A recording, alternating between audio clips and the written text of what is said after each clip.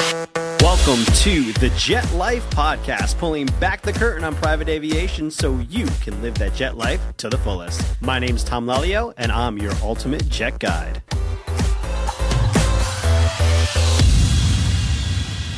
Hello and welcome everybody to the Jet Life Podcast. Today we are joined by Mickea Smith out of JetAviva. You've probably heard of them. If you've ever been on YouTube, you're looking for a jet, you've definitely seen them all over the place. They're one of the premier brokerages in the world. But a little bit about Mickea. She's from the East Texas oil field to the horse and cattle country of West Fort Worth. She was born and raised a Texan, so that's awesome.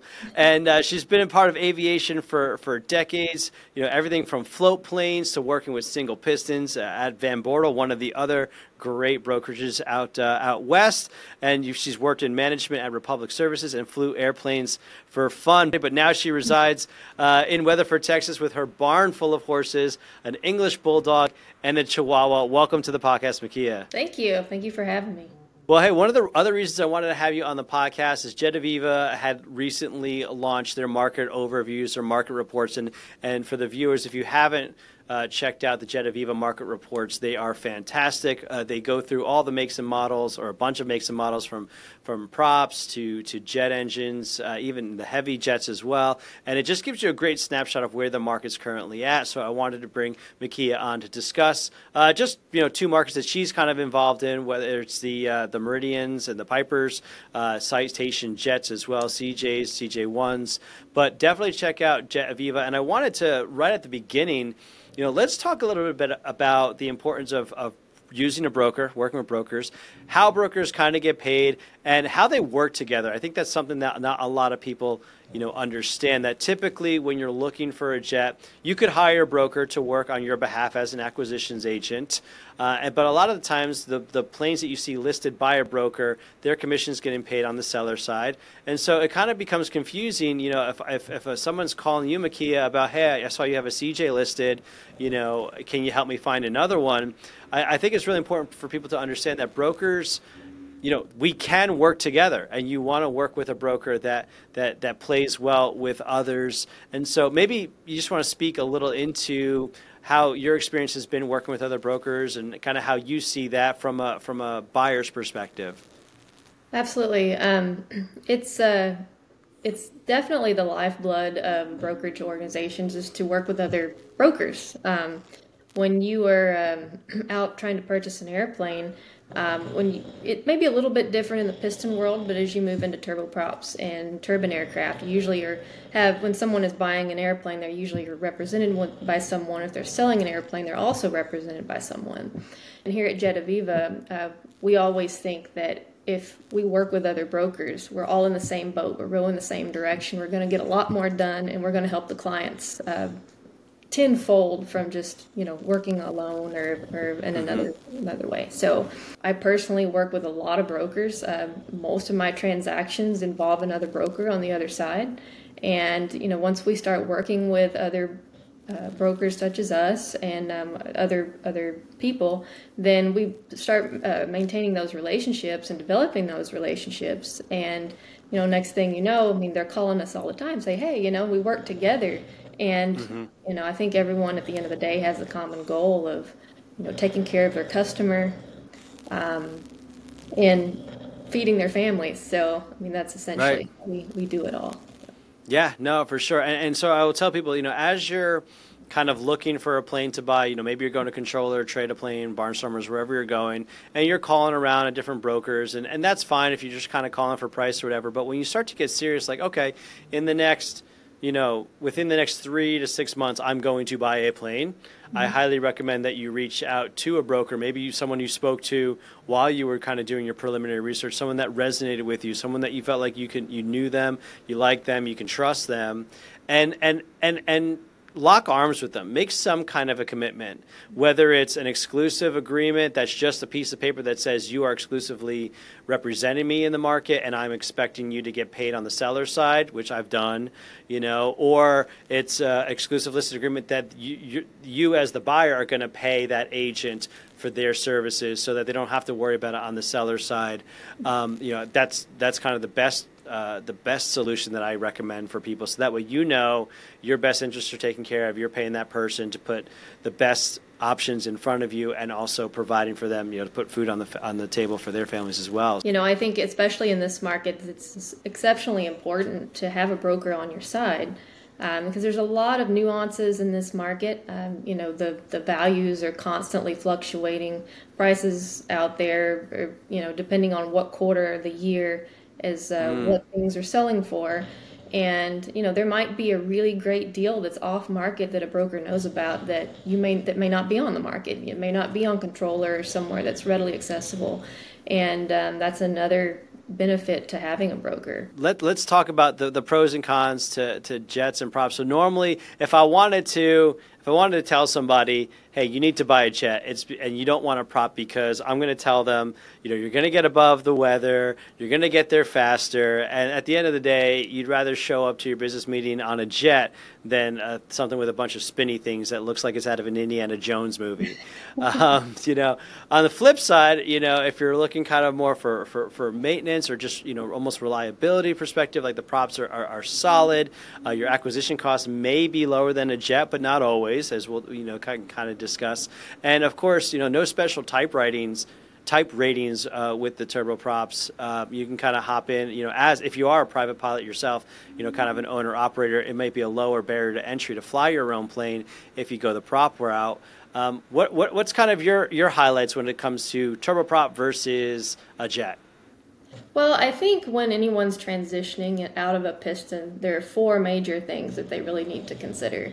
You got your budget, your mission, the availability of the aircraft, as well as training. You've got to think, hey, what am I willing to spend? What's my budget? Am I going to have the turboprop budget? Can I go step into something with 2 engines and know that my maintenance budget's going to be slightly more, as well as fuel? What is my mission? Am I going to be flying regionally? Am I going to be in the middle of Texas and just flying around the state? Or am I going to be doing many cross-country trips? Am I going to go to Colorado a lot? Am I going to go skiing and I want to land on short fields? There's a lot of different considerations to think about, as well as availability. People don't really think about availability when they think, oh, I'm going to go buy an airplane. If they're not really in tune with the market and what's been going on, like, oh, well, I just go buy the airplane. Well, if they want to buy a brand new airplane, you have to take into consideration, what the wait time is to buy a new airplane, and, what is the time frame that they're wanting to get this accomplished in. Not only that, you got to really consider training as well. So, how many hours does you have as a piston pilot?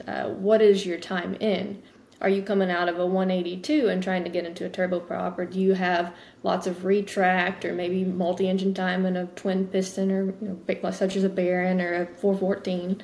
And what are you coming out of? Because that's really, and what kind of ratings do you have already? So that's a lot of what the insurance company is going to look at when it comes time to make that transition. Would you rather buy a $1.5 million jet or a $1.5 million piston? Well, I would say a $1.5 million turboprop is probably going to be your best bet if you're making that. And the reason I say that is that, it's great to transition into that CJ, but again, this goes back to what your mission is and, what you want to spend on your maintenance budget. Are you okay with burning 40 gallons an hour, or do you want to double that, So, it goes back to really what you're carrying, because you can go buy a Piper Meridian, something that has the gross weight increase, decent avionics, probably the Garmin upgrades or Avidyne system in the lower ones. And, but it's not going to be a true 6-place airplane. And so, can I carry 4 people and some bags? Sure, absolutely. But that's something that you're going to need to consider. And, what is it that you're doing?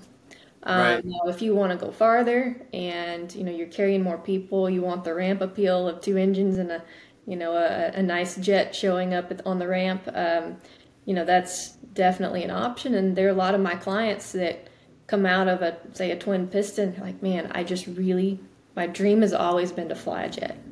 Sure. So that's what we do. We deliver on dreams. So if that's what they want, that's what we get. So at a $1.5 million budget, what kind of a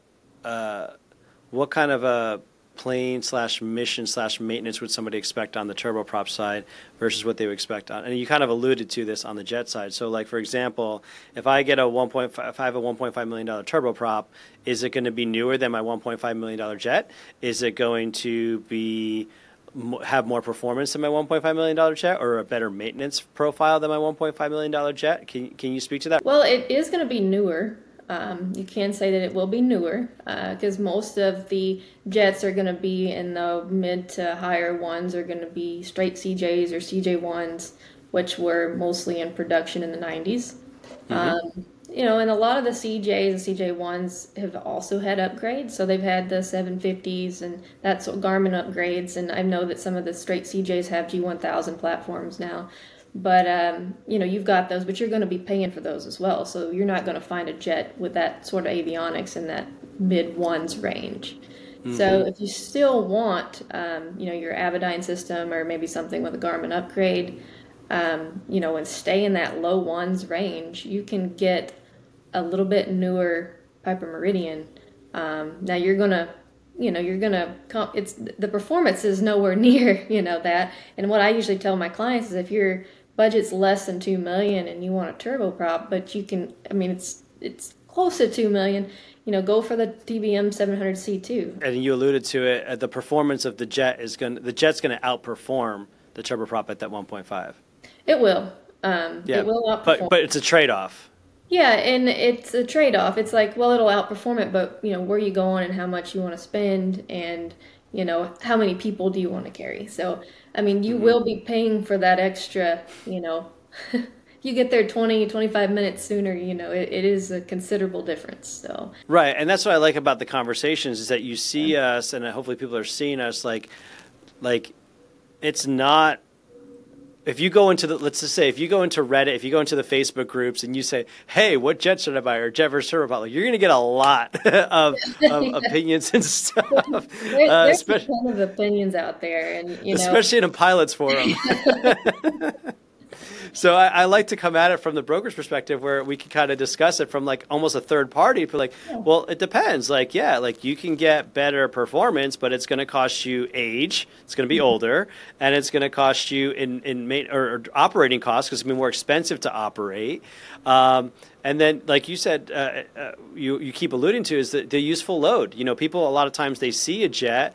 It's got 6 seats in the back. Great, I can fill it up with 6 seats. I can fill it up with full luggage. I can fill it up with full fuel, and off I go. It's like, no, that aircraft will not leave the runway. So people don't take that into account, and you're starting to see us kind of wrestle with, well, what about this? Well, what about this? Well, what about this? And these are the conversations that we as brokers have with our clients to make sure we're fulfilling on what their dreams really are and what is attainable for them. Am I accurate in saying that a jet's performance in terms of speed, flight levels, I guess just kind of that performance piece, like they will outperform a turboprop?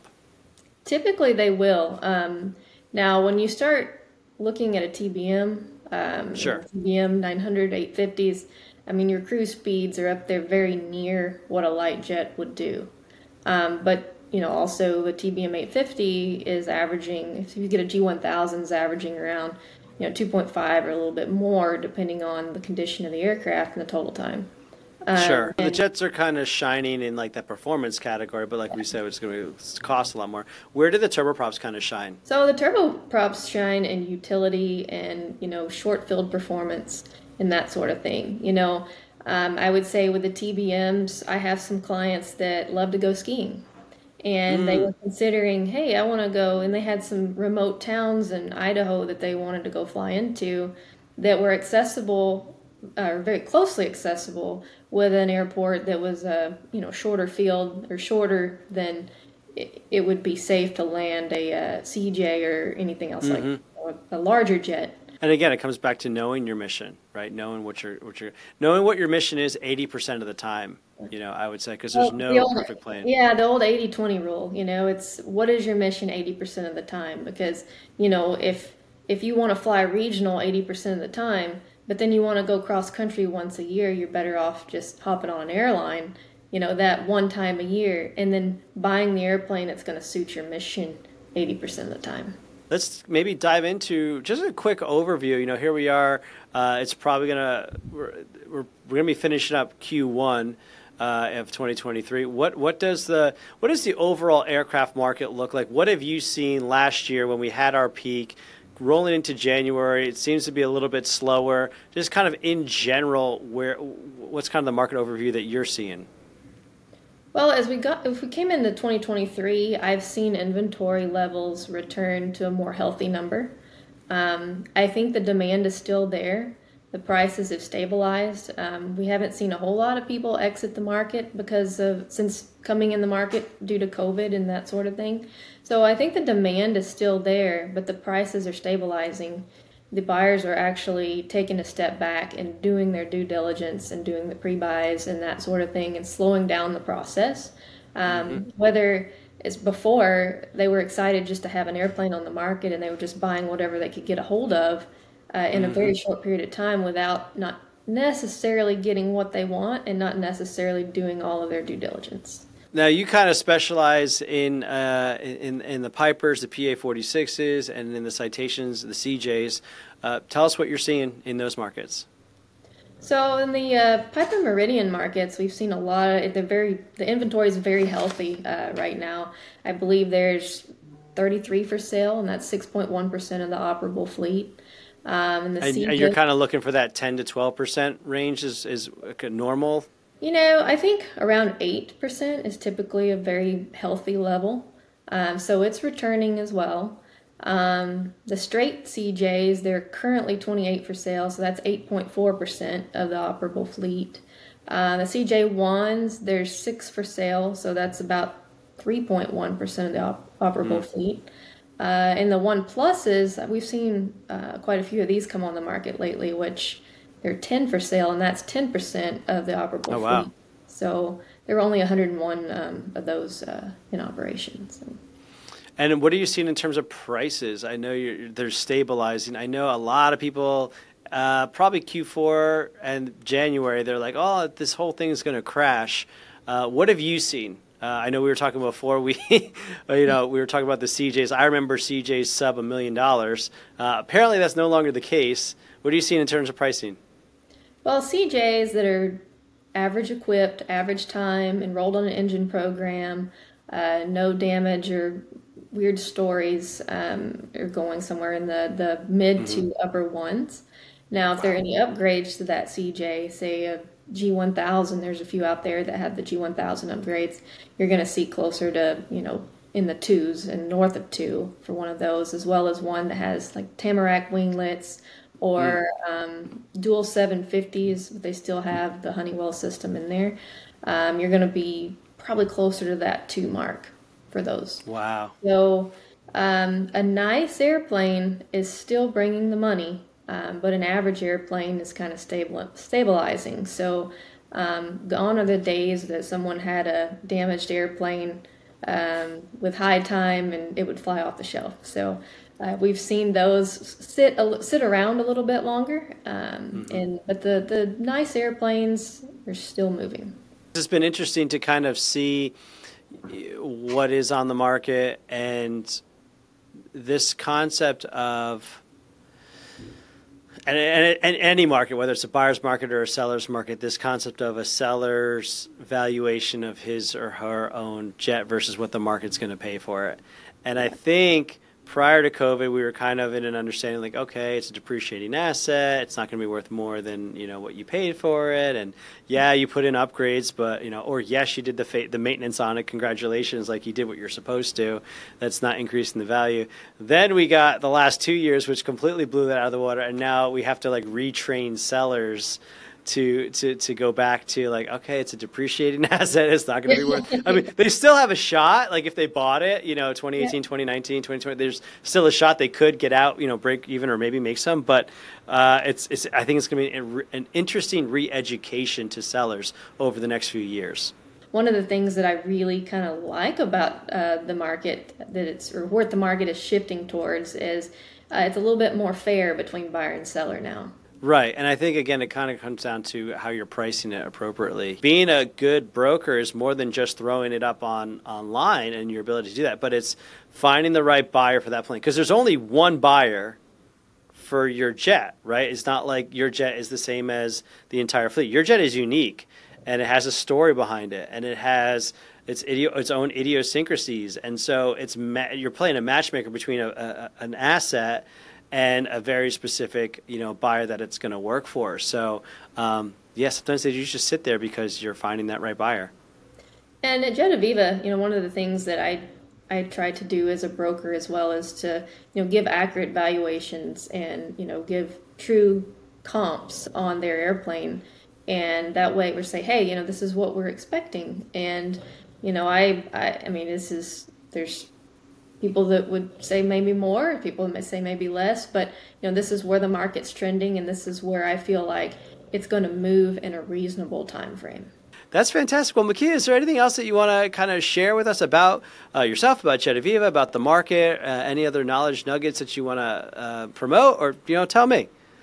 Well, we're happy to share our latest and greatest market report complimentary. I feel like at JetAviva here, one of the neat things or neat structure things that we have going on is we have multiple sales directors, and we all specialize in our markets. So, if someone calls me about an M2, I send to our M2 specialist, which is Jade Hofeld. So, there's another market, we've got specialists in every corner of the market. So, gotcha. That's the greatest thing, and I think that helps our clients because I live in the CJ space, and CJ, the 11 Plus and the Meridians, and they live in their space. And, to have someone who does it day in and day out and is that close to it is invaluable. So. Yeah, for sure. You find a lot of brokers that are like, I'll find you anything, or I sell everything. It's like, well, you can be, a jack of all trades and a master of none. And I know there's more to that quote than just that, but you really do see it. And you want to ask a broker, what is your pedigree? Because we don't have any licenses or certifications, to become brokers. We just kind of, have our chops and our sales records to fall back on. And fortunately for you at JetAviva, obviously you have the whole brand to kind of fall back on, but we're here for a reason. So I appreciate you kind of, pointing that out and showing what's great about what your specific agency is doing. Absolutely. Well, thanks again, Tom, for having me, and love the conversation. Always love talking airplanes. So. Yeah, for sure. We'll have to have you on again for another market update, and you guys can also go to jetaviva.com for that market update, and we'll put the contact information for Mickea in the description below. And thanks a lot. We'll catch you later. Thanks, Tom. Talk to you soon.